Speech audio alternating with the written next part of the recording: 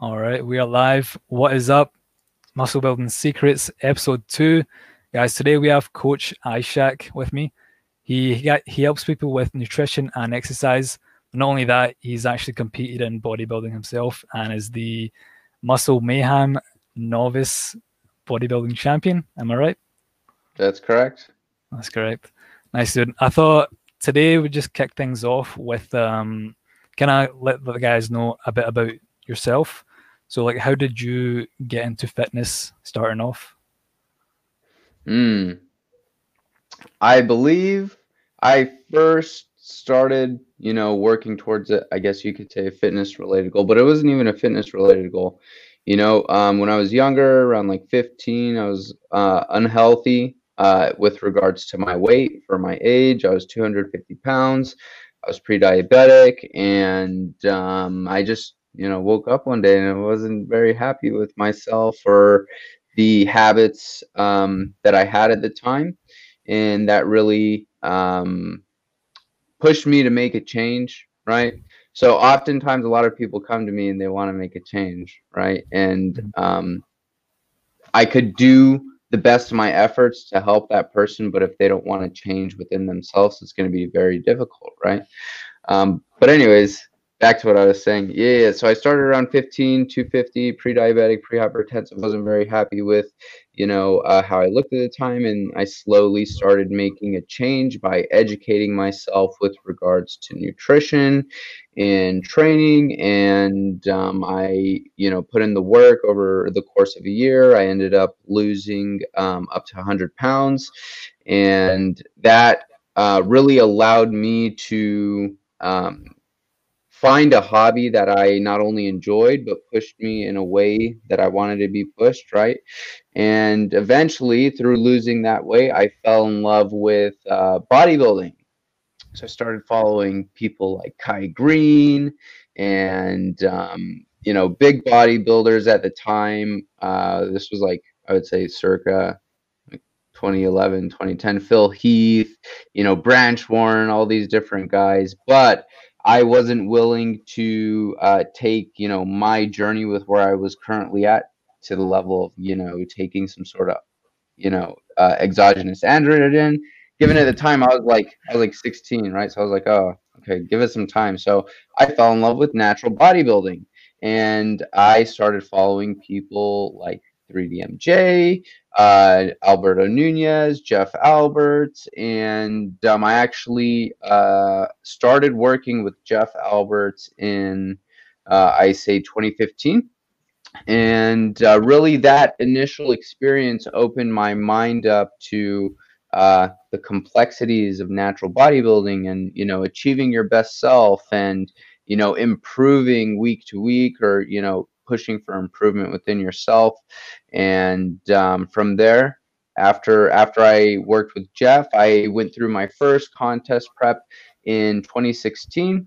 After my first contest prep, I really decided to take my passion seriously. At the time, I was in nursing school, and that was an experience that didn't particularly work out for me. And I think a big part of that was because I wasn't super excited about what I was doing. I had this thing on the side, and I had been a personal trainer, and I had this thing on the side that I was super passionate about, that I know if I put my head to it, I could be successful doing it. And that's exactly what I did around 2017. And I ended up building my business, which is known today as Hawk Fit Coaching, where I teach people about the fundamental principles with regards to nutrition and training. And I also have a project in the works. It is a book on resistance training. I'm very excited about it. And I think it has a vast opportunity to help a lot of people with their understanding of the complexities of nutrition and training, but primarily just training, because it's a book on training, book on nutrition soon in the future. But yeah, man, that's pretty much how I got started, and that's how I currently am where I am today. Dude, huge transformation. Like 100 pounds is a lot to lose. Now, could you run us a bit like through the process of that? Like, was it just one big cut, or like what did that look like losing 100 pounds? Hmm. You know, when I first started, I don't particularly recall what I did, but I remember, a few fundamentals that I stuck to at the time, which was being more aware of what I was consuming, training consistently throughout the course of a week, whether that be 3 days or 4 days or whatever. And obviously, different forms of expenditure. So I remember I had a thing for the stair stepper at the time because that's what Kai Green was doing. So I always wanted to do what Kai Green was doing. Yeah, I think everyone like gets this like one cardio machine that they just like always use, whether it's a Stairmaster or the treadmill or some shit. They always just For end up sure. using that. For sure. I don't Um, really use the Stairmaster anymore today. I'm a little bit more efficient with how I expend my energy. Neither do I, man. I just kind of walk all day, and that's it. That's my cardio. But yeah, man. Today's main topic, I wanted to talk about like your bodybuilding, and as we said, you're a bodybuilding champion. You've won a show, so I wanted to talk about like what made you decide to actually start getting into competitive bodybuilding. It's a good question. So oftentimes when a lot of people, set a bodybuilding related goal for themselves, a very important part of that is identifying the reasons as to why, you want to accomplish that goal, right? So is it for Mhm. the external validation of your peers? Are you trying to impress some girl at school? Do you want to actually make this change for yourself? Do you want to see what you're capable of? Right. So these are a lot of things people have to think about, because if you're not doing this for the long term, right, how do you intend to stay consistent with it over the years, right? Circling back to your question, what was it again? How did I? What made you decide to actually get into competitive bodybuilding and get ready for a show? Sure.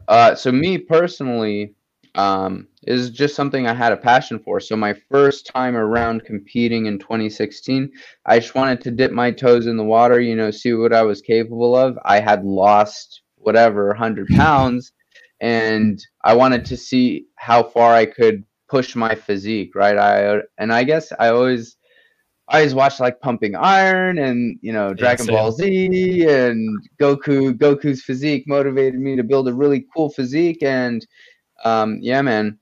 So I dipped my toes in the water 2016, and that really opened my mind up to what I personally, could achieve if I just really put my head down, put my mind to it.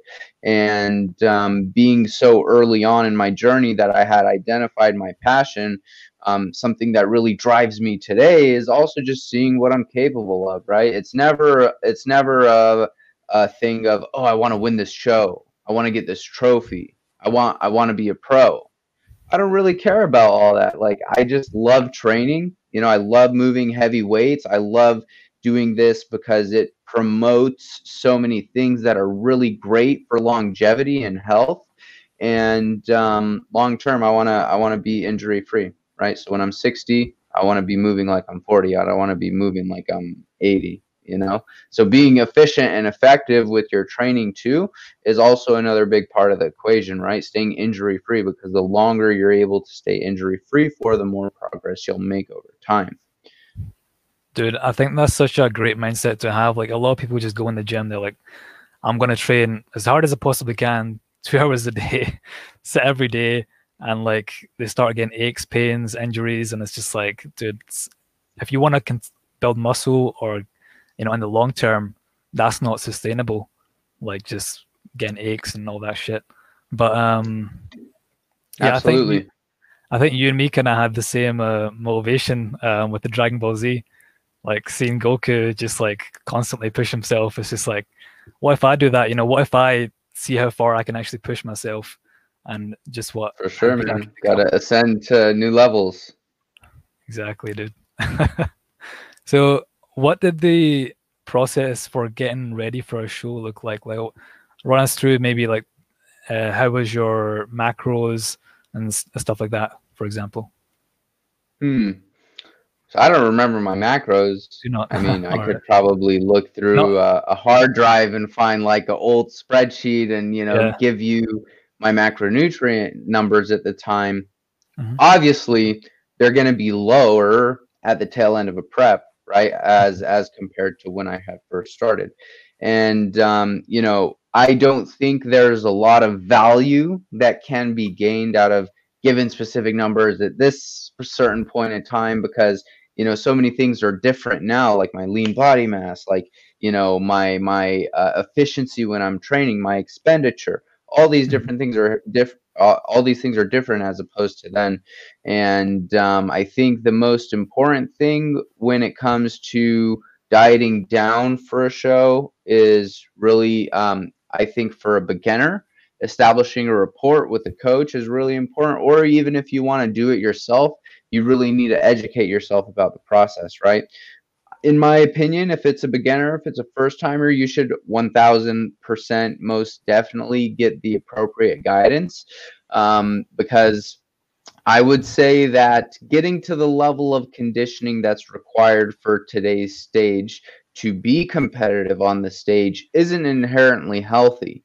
So, really planning things out appropriately to get you to those low levels of body fat is super important, right? Because you could always, slash your calories in half and do tons of cardio and do that over the long term, and you think that's going to get you results, when in actuality you're banging your head through a wall just waiting until you hit it so many times as you're able to bust through, right? The reality is there's far more efficient and effective ways for achieving a body composition related goal without compromising your health, right? So this is where things like nutritional periodization comes in.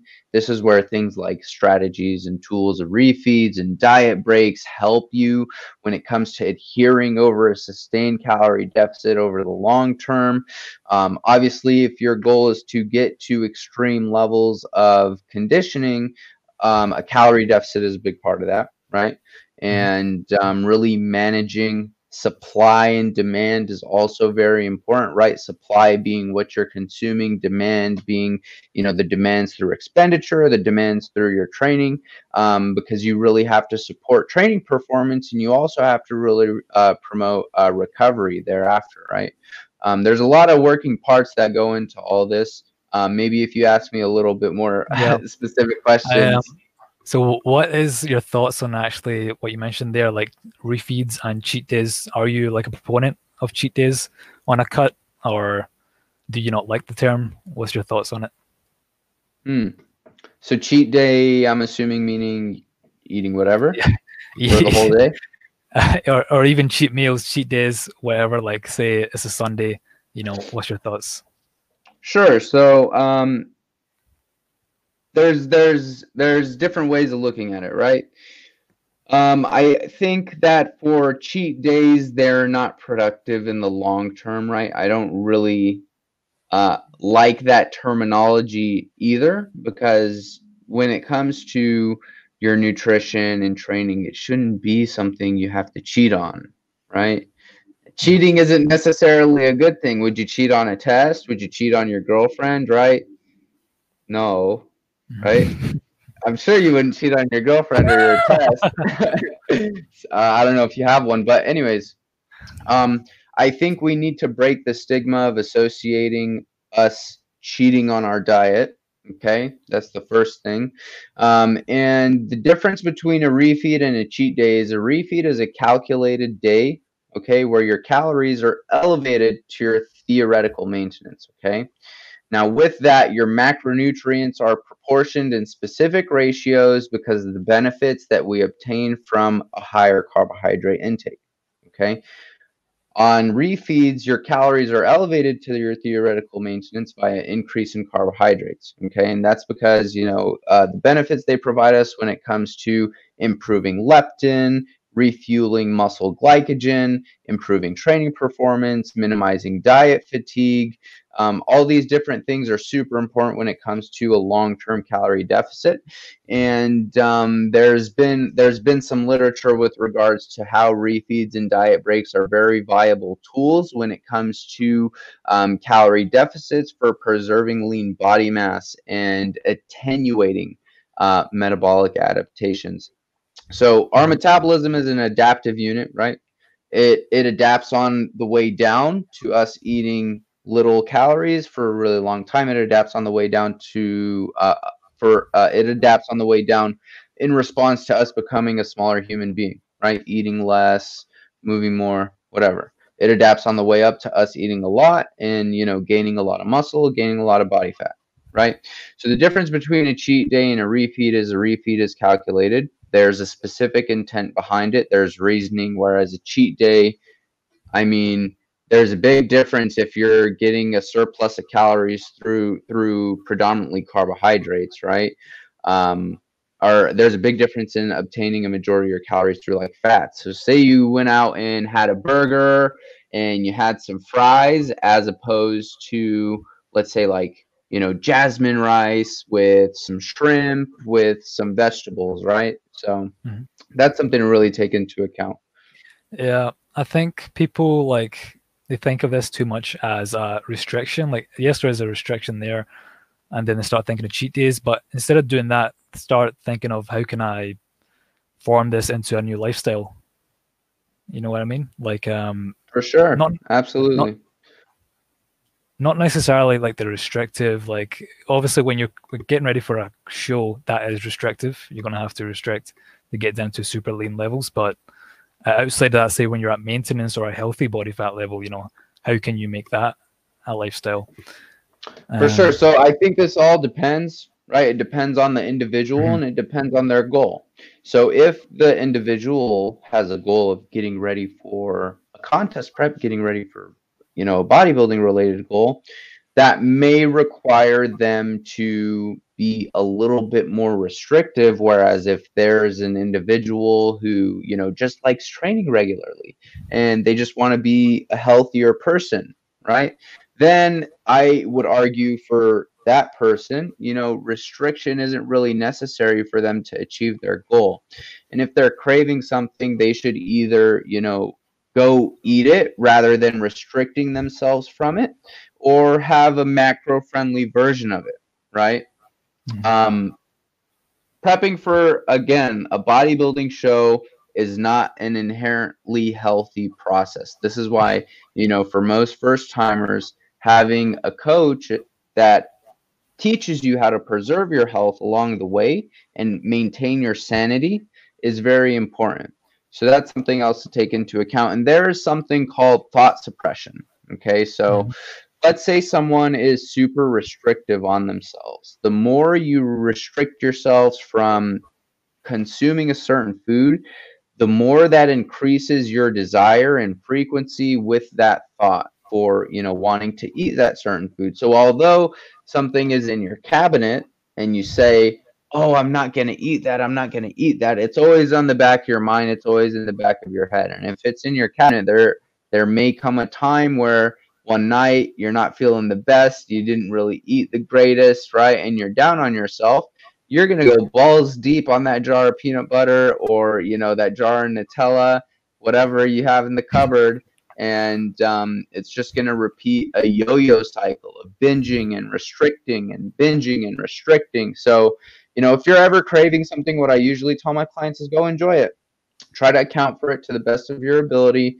And, even if you go over your numbers by a significant amount, the most important thing is that if you're consistent 90% of the time, that other 10% doesn't really matter. And this is for, obviously, this depends on the individual, right? If this is contest prep related and it's an athlete, then we have a similar understanding with regards to what's required for them week to week. For a general population or lifestyle client, I have to be a little bit easier on them because they're not holding themselves to that same high of standard to get their goal done, right? Yeah. And one final question on that. How often do you like to implement refeeds? I think this totally depends on the individual, okay?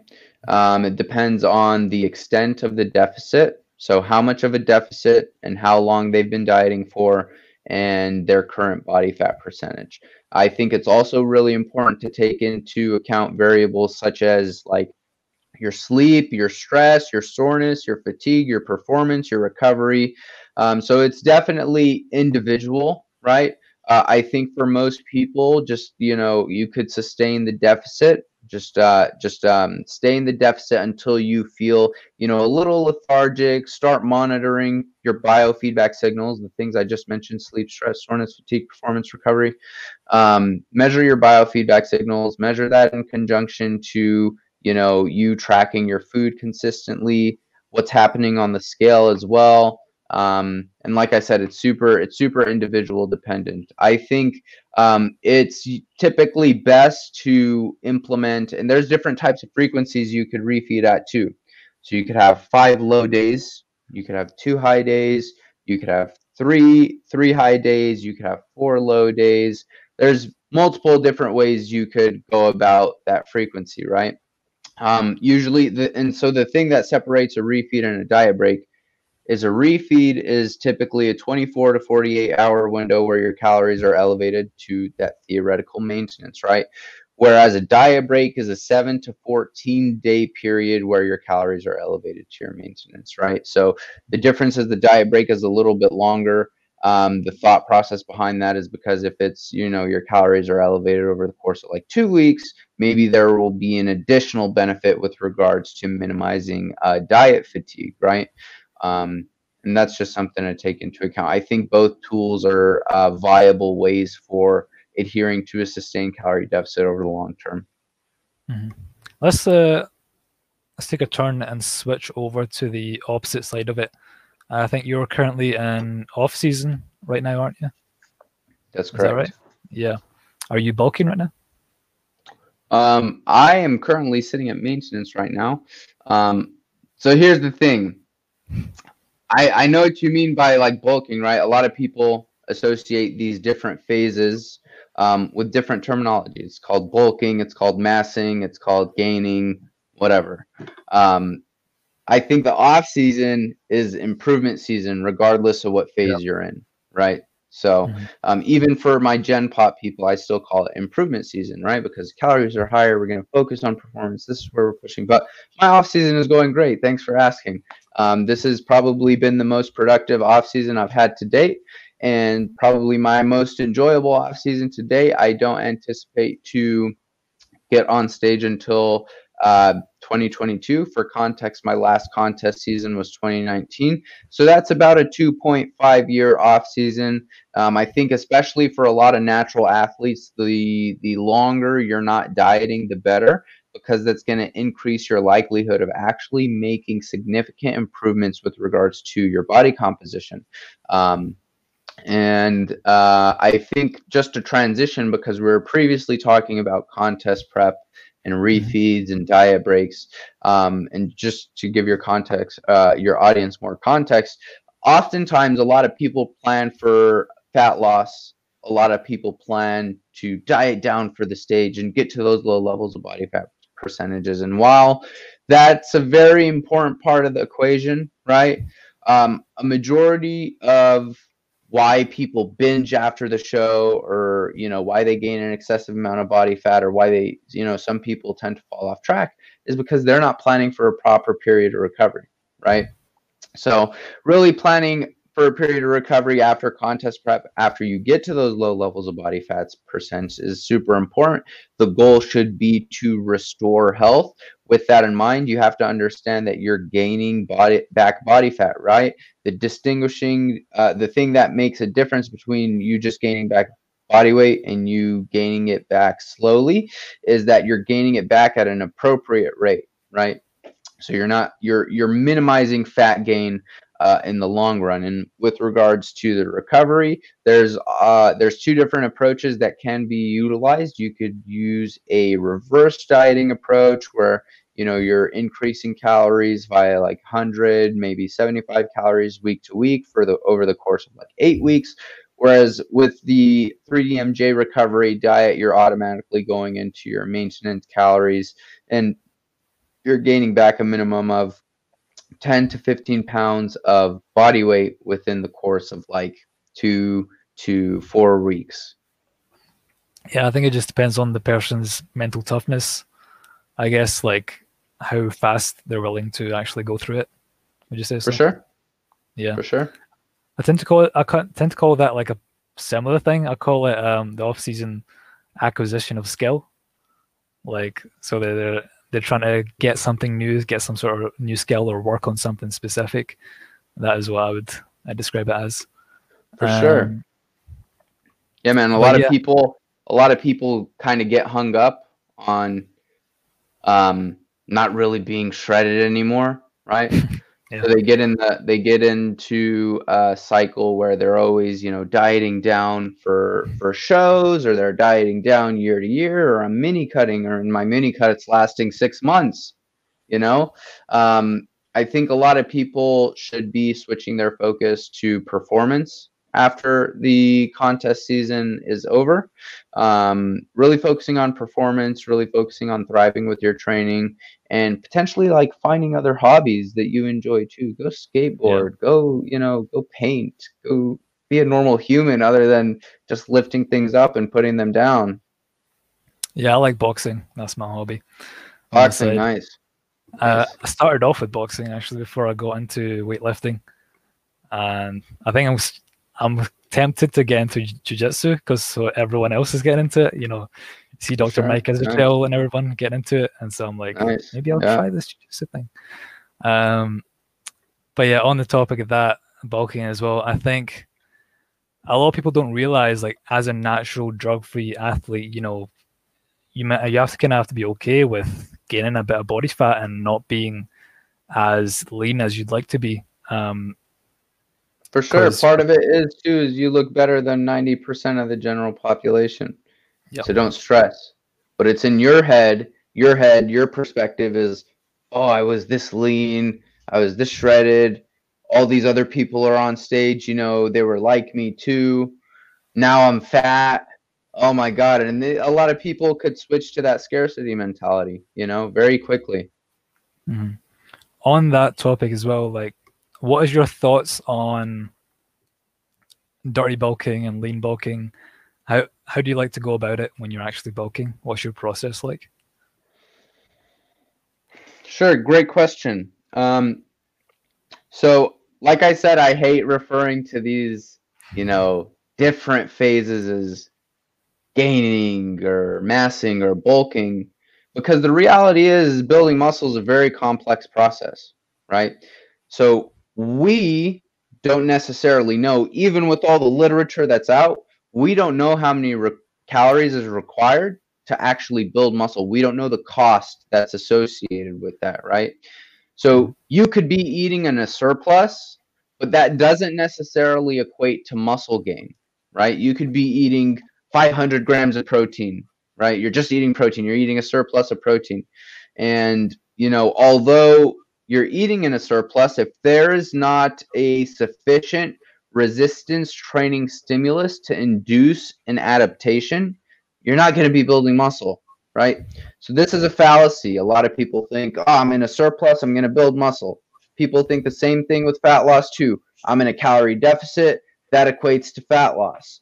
When in actuality, that's not the case, because from literature, a buddy of mine's publication, his paper, Chris Barakat, shout out to Chris, Mhm.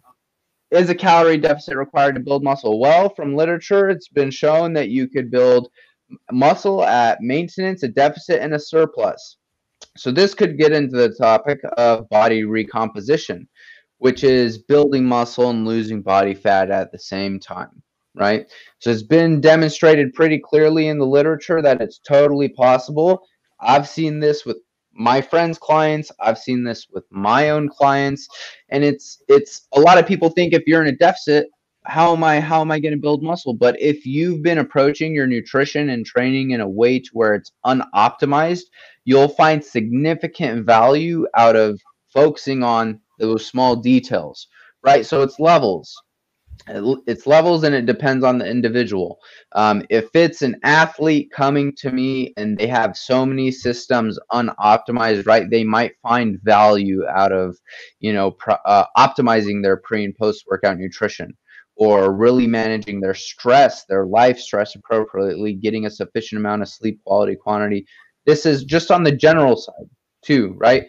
there's a lot of things that could be optimized with regards to what you're doing with your resistance training too. So this is another thing. So it depends on the context of the person, right? If it's someone trying to optimize every single variable so they could maximize their progress, then there's certain ways we could go about the education process to help them achieve that.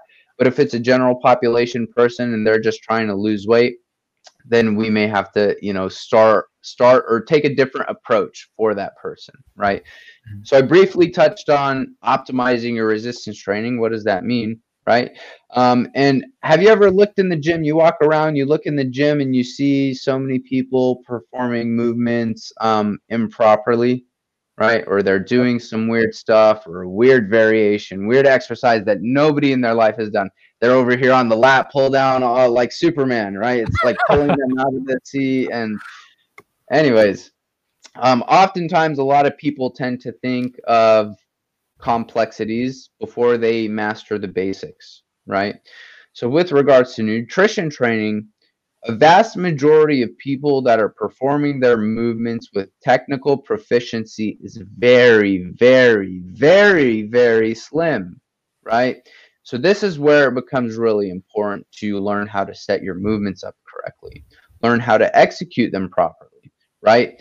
Learning how to standardize that. So when you throw different variables into the equation, like, okay, I'm going to increase my load this week, I'm going to aim for higher rep ranges. I'm going to increase my set volume. I'm going to improve my intensity of effort. I'm going to focus a little bit more on tempo this week.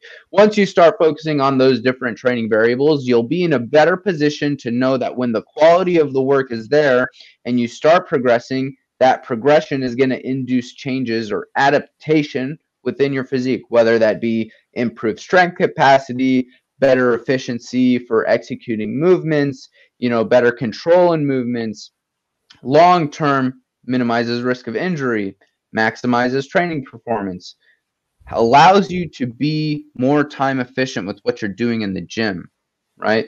So I don't know who wouldn't want all those things, but I go to the gym and I see people doing some crazy stuff. So this is what actually prompted me to write this book that is on the near drop.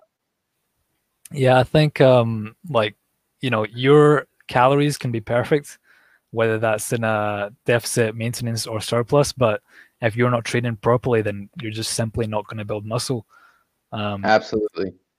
Got to be training with proper form. Your training program has to be proper frequency. The way your exercises are set up, everything has to be good, and then kind of the surplus and everything will start to take effect. And that, but yeah, didn't quite answer my question about the dirty bulking. Are you not a fan of it? Then I take it, dirty bulking. So it's a great way to gain a lot of body fat real quick. Exactly. Yeah, that's what I wanted. That's what I was trying to get you to say, because we've got a lot of people that they just think they can eat whatever they want when they're trying to put on muscle, and when they put on a lot of body fat and then they have to cut afterwards and all that body fat comes off and they look at how much muscle they've gained, it's going to be a net of it could be a net of maybe only 2 to 4 pounds versus they could have done it properly and gain maybe For sure. 10 I think pounds. it also depends on the individual too, right? So what if that person just has a really high metabolic rate, right? And they have to eat, an excessive amount of calories in order to get the scale moving, right? So that's another thing. And the dirty bulking, if that person has to eat so many calories, right? They have to be a little bit more efficient with how they go about doing that. So sometimes that may entail foods that are a little bit more calorie dense, right? And this could be even like dirty foods, whatever. So this is what I was saying, how I hate associating terms with, certain things or foods or whatever, right? So this is another discussion. There's no thing as a good food or bad food, right? Yep. What's the difference? There's foods that have higher or lower nutritional value based on their nutrient composition, their macro composition. So that's just a little add on there. Yeah, I think foods they only really become bad once you overtake them, I would say. Like once you overeat on them, for example. Would you agree? Like say if it's processed foods, it's not really necessarily a bad food, but The when you, dose makes the poison. yeah, exactly. Anything in excess is bad for you. This could Perfect. be for caffeine. This could be, supplements. This could be even vitamins. So there's something called hypervitaminosis, which a lot of people say, and it's really hard to get to that range, but it's definitely possible, which means there's just an excess of, a certain vitamin or mineral in the body, right? And that has deleterious effects. So this is another fallacy that a lot of people think, that more is better. More necessarily isn't better. Excess vitamins leads to deleterious effects in the body. Higher volumes are not better.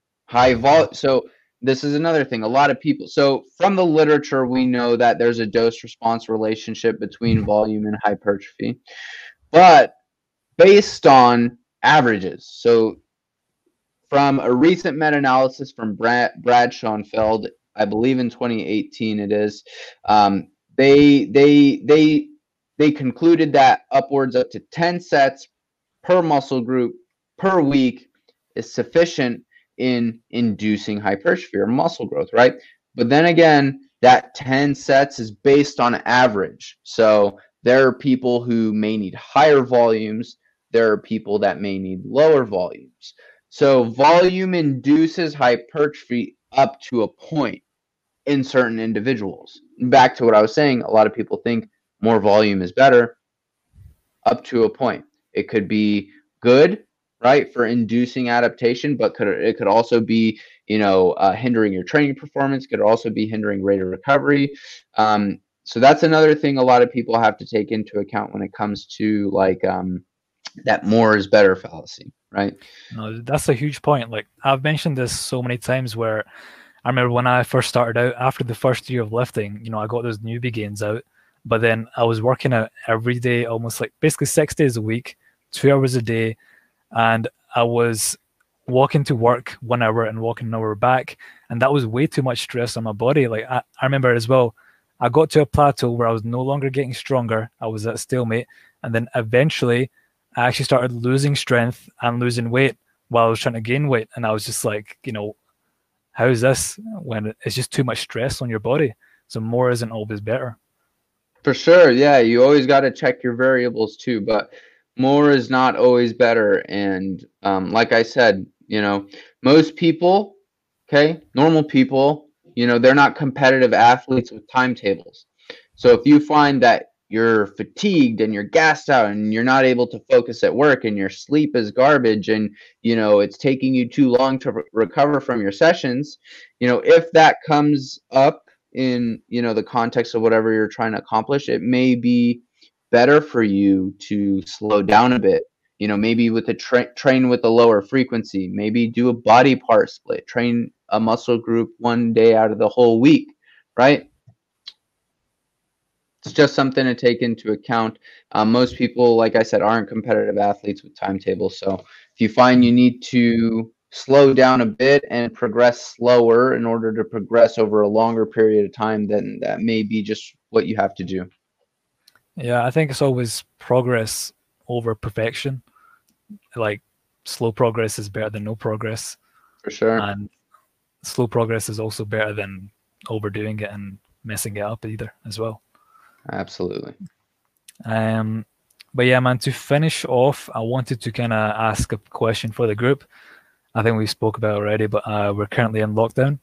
We're going out of lockdown tomorrow night.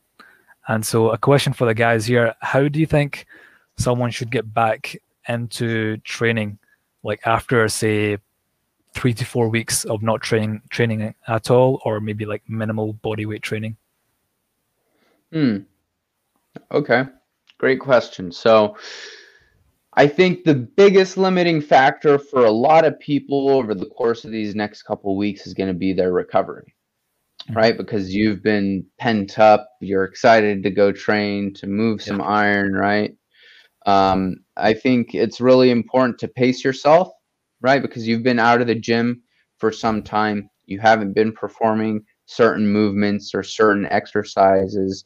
So it should automatically, be understood that you're going to be sore the first couple weeks, but that's really just your body adapting to the type of training you're doing and the demands you're imposing on it. So that's something to take into account. I think if you've been doing something during lockdown, that's far better than have not been doing anything. If you haven't been doing anything, you may have to take it a little bit slower than someone who's actually doing something, right? But I think it's increasingly important to use this period of time as an opportunity to develop an appropriate foundation with regards to your resistance training, right? So back to what I was previously discussing, I think it's really important to just understand, how to set your movements up properly, okay, and how to execute them, okay. Therefore, once you know the quality is there, you'll be in a better position to progress, okay. I think also, for whatever muscle group you're trying to train, potentially look up the anatomy for that muscle group, right? Mm-hmm. Understand a little bit about what you're training, what the goal is in certain exercises, what your intent is going into the gym. And this is above people who've, are just going to the gym and doing whatever, right? This is for people who really want to improve. If you really want to improve, you have a program in place, you have a game plan ready, then it doesn't make sense to pace yourself and develop a foundation from which you'll further progress from, right? And once you have that foundation developed, different things start to come in. I'm going to focus on heavier loads this week. I'm going to focus on higher rep ranges. I think for most people, it should keep set volume relatively low, right? Yeah. Focus on the quality. And then if you find you're not progressing in that certain movement or muscle group, that may potentially prompt an increase in set volume, right? But focus on being efficient with your exercises, executing them properly, and taking each set to a close proximity to failure. And then once you're there, you could, you graduate a little, graduate to other training variables. Yeah, I think for me as well, I can use myself as an example. For me, over the lockdown, I just worked on a lot of mobility. I remember I couldn't quite squat to depth I would like before lockdown. This was before the first lockdown. And then having worked on mobility for so long, when I got into back in the gym, that first squat session I done was, I kid you not, the best squat I've done in 4 years. Just nice. See, there you go. That's the beauty of developing your foundation in action. So what do you think is going to happen when you throw load into the equation and you have your form and you have your execution standardized, right? Yep. Your legs are going to fucking blow up. Yeah. Exactly, yeah. Definitely. That is actually what happened. So exactly, dude. Nice. But on the topic of soreness as well, you mentioned soreness. Do you think soreness is like a good indicator of muscle growth? Do you think that is something people should be chasing, or is there other variables they should be looking at? Good question. So being sore isn't necessarily indicative of an effective training stimulus for growth, right? Anyone could put together a training program that fucking drives you into the ground, right? That kills the toughest Marine and, strongest of the strongmen. Anybody could create, like, it doesn't take a rocket scientist to fucking kill someone in the gym and do hard shit, right? But it does take someone intelligent to get results, take it to that level, and still progress over time, right? In a structured manner. Now, I do think soreness is associated with, it could be exercise dependent. It could be your muscle groups reaching certain lengths, and it could be certain resistance profiles that induce that soreness, right?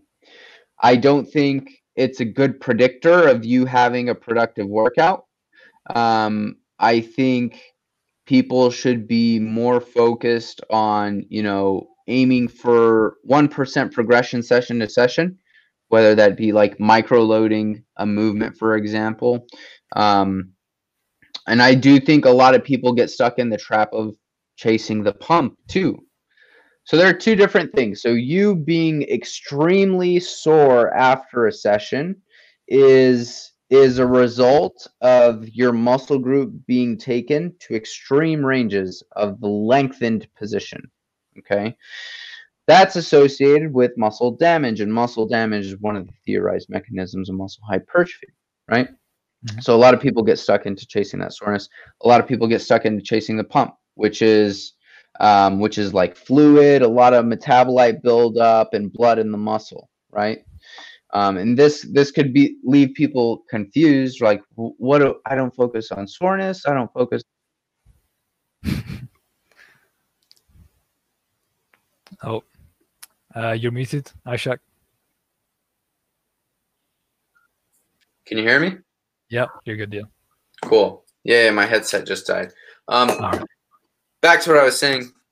Yeah, man, I think most people should be just focused on progressive training rather than trying to kill themselves after a workout, right? And just being structured with your training.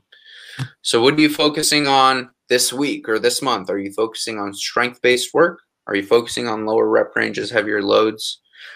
Or next week, are you what? Are you focused on higher rep ranges? Are you focused on lighter loads, higher rep ranges, shorter work between sets, or shorter rest between sets?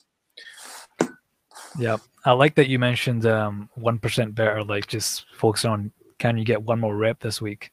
Can you maybe add a micro load, just one or two more pounds on the bar this week?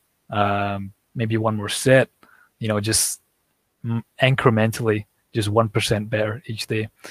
But yeah, man, I think we've covered a lot of points. Definitely a great episode and great to have you on. Where can the people find you? Sure. You could find me I'm pretty much on every social platform.